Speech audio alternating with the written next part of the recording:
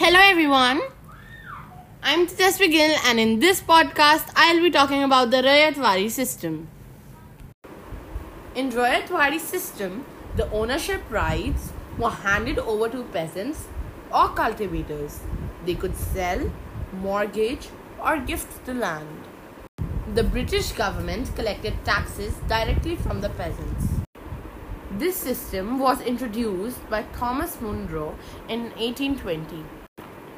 The major areas of introduction included Madras, Bombay, parts of Assam and Coorg provinces of British India. The tax rates were quite high, they were up to 60%. Thank you so much, I hope you enjoyed.